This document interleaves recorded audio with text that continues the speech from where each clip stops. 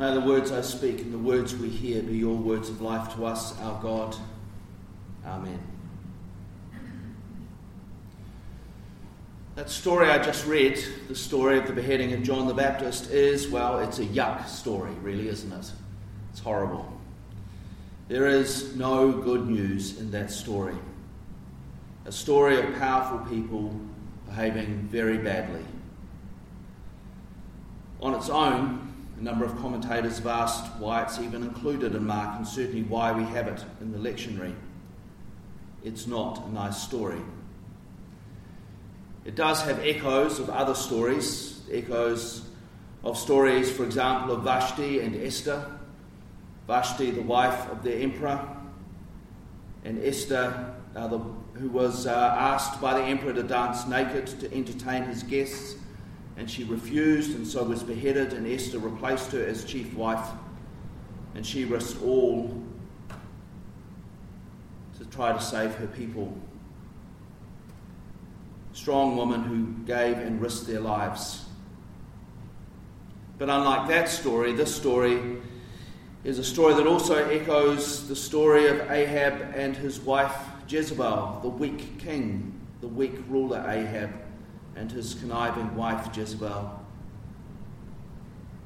In this story we also have a weak ruler, not a king. Herod was a tetrarch. He ruled a quarter of his father's kingdom, and he ruled it at the whim of the emperor in Rome. So he had no right to offer half his kingdom. It wasn't his to offer. And he threw a birthday party. And at this birthday party, the woman would have been in one part of the house and the men would have been in the other. And to these men, these drunken men, he asked his stepdaughter to dance. This is not a nice little line dance or jazz ballet piece. We're talking about Vashti again. It is a yuck story.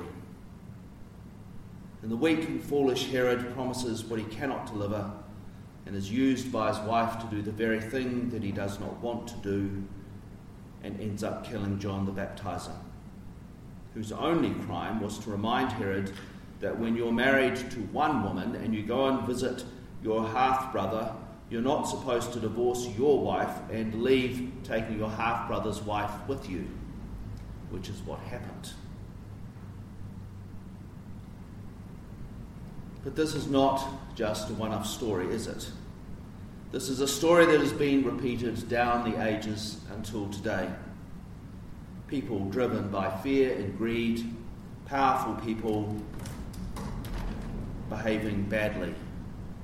Even the best people, as we've been reminded in the news, the seemingly best people, as we've been reminded in the news over the last week. One of the commentators I read is, one of the websites I use is Working Preacher in America, and they currently have an Hispanic American commenting on the gospel readings, an immigrant to the USA, and he writes his commentaries as an immigrant. And so in this week's commentary, he told the story of Jose, who with his father had come from the south to try to come into America and at the border had been separated. He told the story of Jose, separated from his father, now with foster parents. At least he's with foster parents. The commentator writes, I am an immigrant citizen, foreign and citizen at the same time. I could not read this biblical story of John the Baptist without thinking of stories like the young boy Jose and the loss of his father. To have Jose separated from his father is like having one's head cut off. The story told in Mark 6 has no redemption. John the Baptist had his head cut off. That is how hundreds of families are now living, with their heads cut off. Parents without children, children without parents.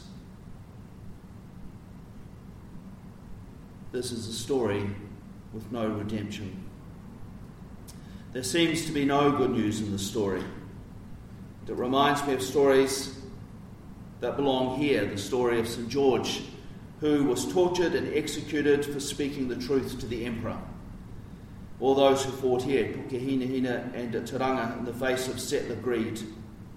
All those whose last land was given to the government by CMS leaving Ngāi Tamarāwaho and Ngāti Tapu living in abject poverty. The story of people, powerful people operating in fear and greed, continues until today. It also reminded me of when I was in Australia. When I was in Australia, I attended the Third Order Conference in Brisbane for the Asia Pacific province, and the conference was organised around open space technology. So open space technology says when you go to a meeting or a conference, the very best conversations and the most productive conversations happen over coffee. So how can we structure our meeting or conference in a way that we have the most productive conversations and outcomes? And it's actually a very open space. So at the beginning of each day, people stand up. There are lots of spaces where conversations can happen. The timetable is set out. Our timetable was set out. The conversations would last for about 50 minutes. And people would stand up and say, today I want to talk about how is this a Franciscan moment? I'm going to be in this room at this time. So at any one time you could have up to 10 conversations happening, and those conversations would happen for about 50 minutes. And you could either go to one conversation, or you could kind of be a bumblebee and kind of go to 2 or 3 of them, or you could be like a butterfly and flit between all of them if you wanted. So all of those ways you give them permission to engage with those conversations. And at the beginning of the first day, one young woman stood up very nervously and said she wanted to talk about how can we as Christians accept and then welcome the LGBTIQ+ community into our churches. She did that as an LGBTIQ+ person, a rainbow person. Well, they had that conversation, and she was amazed at the number of people who came along to that conversation. And she was even more amazed by the number of people who said to her afterwards, look, I'm really sorry I didn't come. There were too many other conversations that I wanted to be part of. But if you have that conversation again, I will make a very big effort to get there, including myself. I was one of those that said that. And so the second day she stood up and said, I would like to have a conversation about this topic. We had it yesterday, but a number of people came to me, so I thought I'd try to have it again. And again, a significant number of people turned up, including, I think over the course of the 2 days, most of the leadership of the Third Order. And for most of the conversation, it was really people's experience of being a rainbow person in the church. And you can imagine how those stories went. At least with their stories, there was some redemption. They were still part of the order. In the order, they found a safe place. For some, it was the only place they found safe. The wider church was not a safe place for them. Their stories in the wider church was like John the Baptist, without redemption. And their stories reminded me of my own experience of accompanying a young man, we'll call him Nigel, for a number of years. Nigel went to a pretty conservative church, and he was pretty clear that homosexuality was sinful, it was against God's plan, and if you were gay, you would go to hell. The trouble was, he was gay. And he didn't want to be gay, he didn't choose to be gay, he tried to repent of being gay because his church continually told him he had to repent, so he tried, but nothing changed. And he prayed every day that God would stop him being gay and that he would be straight like he was supposed to be, like it was in God's plan. And he struggled with this for years, not telling anyone that he was gay, trying to pretend that he wasn't gay. In the end, he became increasingly depressed, and finally so depressed he was suicidal and non-functioning. He had to drop out of his university course, he had to stop working, he was just a suicidal zombie, really, and I was on his suicide watch list. So over time, he then went to counselling, and the university paid for that. They were quite keen for him to finish his course. And with the help of his counsellor, he began to realise that one of his really big problems was his image of God. His image of God was a God who created him gay, and then said, well, you're probably going to hell. And if you ever look at another man, well, you're definitely going to hell. he felt like he was already living in hell. He felt like he'd been believing in a God who was, well, as he said, a sadistic, hateful, life-denying God who had created him gay and then was condemning him to eternity in hell. And that left him with three choices. The first was to continue to believe in this God, which, given what that was doing to his mental health, didn't seem a particularly wise idea. The second was to give up on God altogether. And that is what many Rainbow people have chosen. There is no life in our God, just a hateful, sadistic, life-denying entity. Why would you believe in that? And they've gone, we're not. And so they've left God, left the church. Their families and their friends have left with them. I've been interested that we've been mourning the loss of the 5 parishes down in Christchurch. I wish we were as vocal in our mourning of the number of Rainbow people who have left our church because of the very theology those 5 churches preach. But we remain silent about that. The third option was to see if the Bible offered him any other ways of understanding God and who he was in God. And so with his counsel and with me, we explored the scriptures. We went to places like Genesis, where it says that God created all people in God's image, not all straight people, just all people. And in that passage you could see that as a gay man he was created in the image of God. We went to places like Psalms, where it says that he was fearfully and wonderfully made, that before he was knit in his mother's womb he was known and loved by God as a gay man. Wow. Think of the change that made for him. That he could actually believe in a God who created him and loved him as a gay man. He still had a lot of work to do. He still had to work out how to honour that he is made in the image of God as a gay man. But there was freedom and life in that. There was permission in that. He was affirmed as a gay man. His story was very similar to those that I heard and listened to in Brisbane. And it was deeply moving to be able to listen to their stories.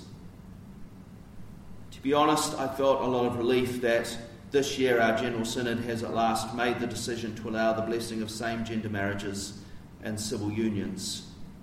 Because that means our church has said to people like me, you can believe that God creates all people in the image of God, not just straight people. That all people are fearfully and wonderfully made and known and loved by God before they are knit in their mother's wombs. Before that, you could hold that belief, but it didn't quite fit with what the church taught. My experience of Nigel and of the Rainbow people in Australia could have been as bad as the story about John's beheading. For many, it has been that bad. It has felt like they were beheaded and they were left. But for Nigel, and for those stories I heard in Australia, it was a hard story, but it was a story with hope. The story of Herod's depraved banquet is a hard story. And if we leave it on its own, there is no hope in it. But it should never be read on its own. It doesn't stand alone in Mark's Gospel. It's part of a bigger story. Mark doesn't write a series of discrete little stories that we can read one after the other without any relation to the other. He wrote a story. One story. And so this depraved banquet is set in the middle of Jesus sending out his disciples. And it finishes with his disciples regathering and telling of all the wonderful things that happened. And then a crowd gathers around them. And at the end of the day, the disciples come to Jesus and say, look, you've got to send the crowd away. There's no food here. And Jesus says, with deep compassion, well, we'll feed them. The story of the feeding of the 5,000 plus. Now, we could get hung up on how Jesus feeds the 5,000 plus, and I've probably even preached sermons about that myself. But then, when we do that, we miss the important theological point that Mark is making. These two meals sit side by side. The story of Herod's depraved banquet, the story of Jesus' amazing meal out in the countryside. One of them is filled with drunk, lecherous men, filled with power, filled with fear and greed, and the other one is where, and that first one where depraved things happen, and the second one is with all kinds of people, with no barriers about who could come. And to that meal, Jesus offers ridiculous generosity and hospitality. Herod's meal was a sickening banquet of death and exclusion, and Jesus' meal was a meal of life and welcome and inclusion. The story of the feeding of the 5,000 plus and of the feeding of the 4,000 plus, these stories lie at the heart of the Eucharist. When we gather around this table, we remember those stories of Jesus' deep compassion, of his ridiculous welcome and hospitality. We are reminded that we are a people who exist in that meal, who are fed by that meal. We are invited to show the same deep compassion. We are invited to offer the same ridiculous generosity and hospitality. That same deep compassion and hospitality that Nigel eventually found. At the end of the conference, the young woman, there's a time for people to come up with actions, but the young woman was too nervous. She eventually came to me and said, look, I'd really wanted to find a way that TSSF Asia Pacific could officially be more welcoming of rainbow people. And I said, well, you need to talk to the Minister Provincial about that, Godfrey. So she went and talked about that, and a recommendation then came to chapter. We talked about what kind of wording we could have on our website at least to say that we welcome all people. So this is the third part of that statement. The first two parts are days 7 and 8 out of our principles. When her mother was on chapter, she's a third generation Franciscan. When her mother was kind of talking to her about the wording and what we might do. And when we agreed to this and it was put up on the website, her mother texted her daughter, who then replied back. She said when she stood up at the conference and said this is what she wanted to talk about, she felt naked, exposing herself and who she was. And Brisbane's not, in the Anglican Church, it's not as conservative as Sydney, but it's certainly not renowned for its liberalness. So she was a little nervous about what might happen. One of the great stories about St. Francis is when his father had had enough, he dragged him before the bishop and told the bishop to tell Francis to stop rebuilding churches with his money and to behave himself. And Francis' response to that was to take off all his clothes and return those clothes to his father. And the Bishop Guido then put his cloak around Francis, offering the church's protection. This young woman said that the reaction she got from the people at the conference, but particularly from chapter, as we put this up on the website, was she had felt naked before the people, and we as an order had put our cloak around her and protected her. It was a profound moment for her. And it was at that moment we had stood in that ridiculous hospitality, that deep compassion that Jesus shows at the second meal. So as we think about all of these stories, I wonder how we here at St. George's were invited in our way to not be bound by the ways that shaped Herod's banquet. How we might instead continue to offer alternatives to the ways of exclusion and death. how we might offer ways of hospitality and compassion, of generosity, as we gather around the Eucharistic table. How might we join God's work of ridiculous generosity, of amazing hospitality, of deep compassion and welcome?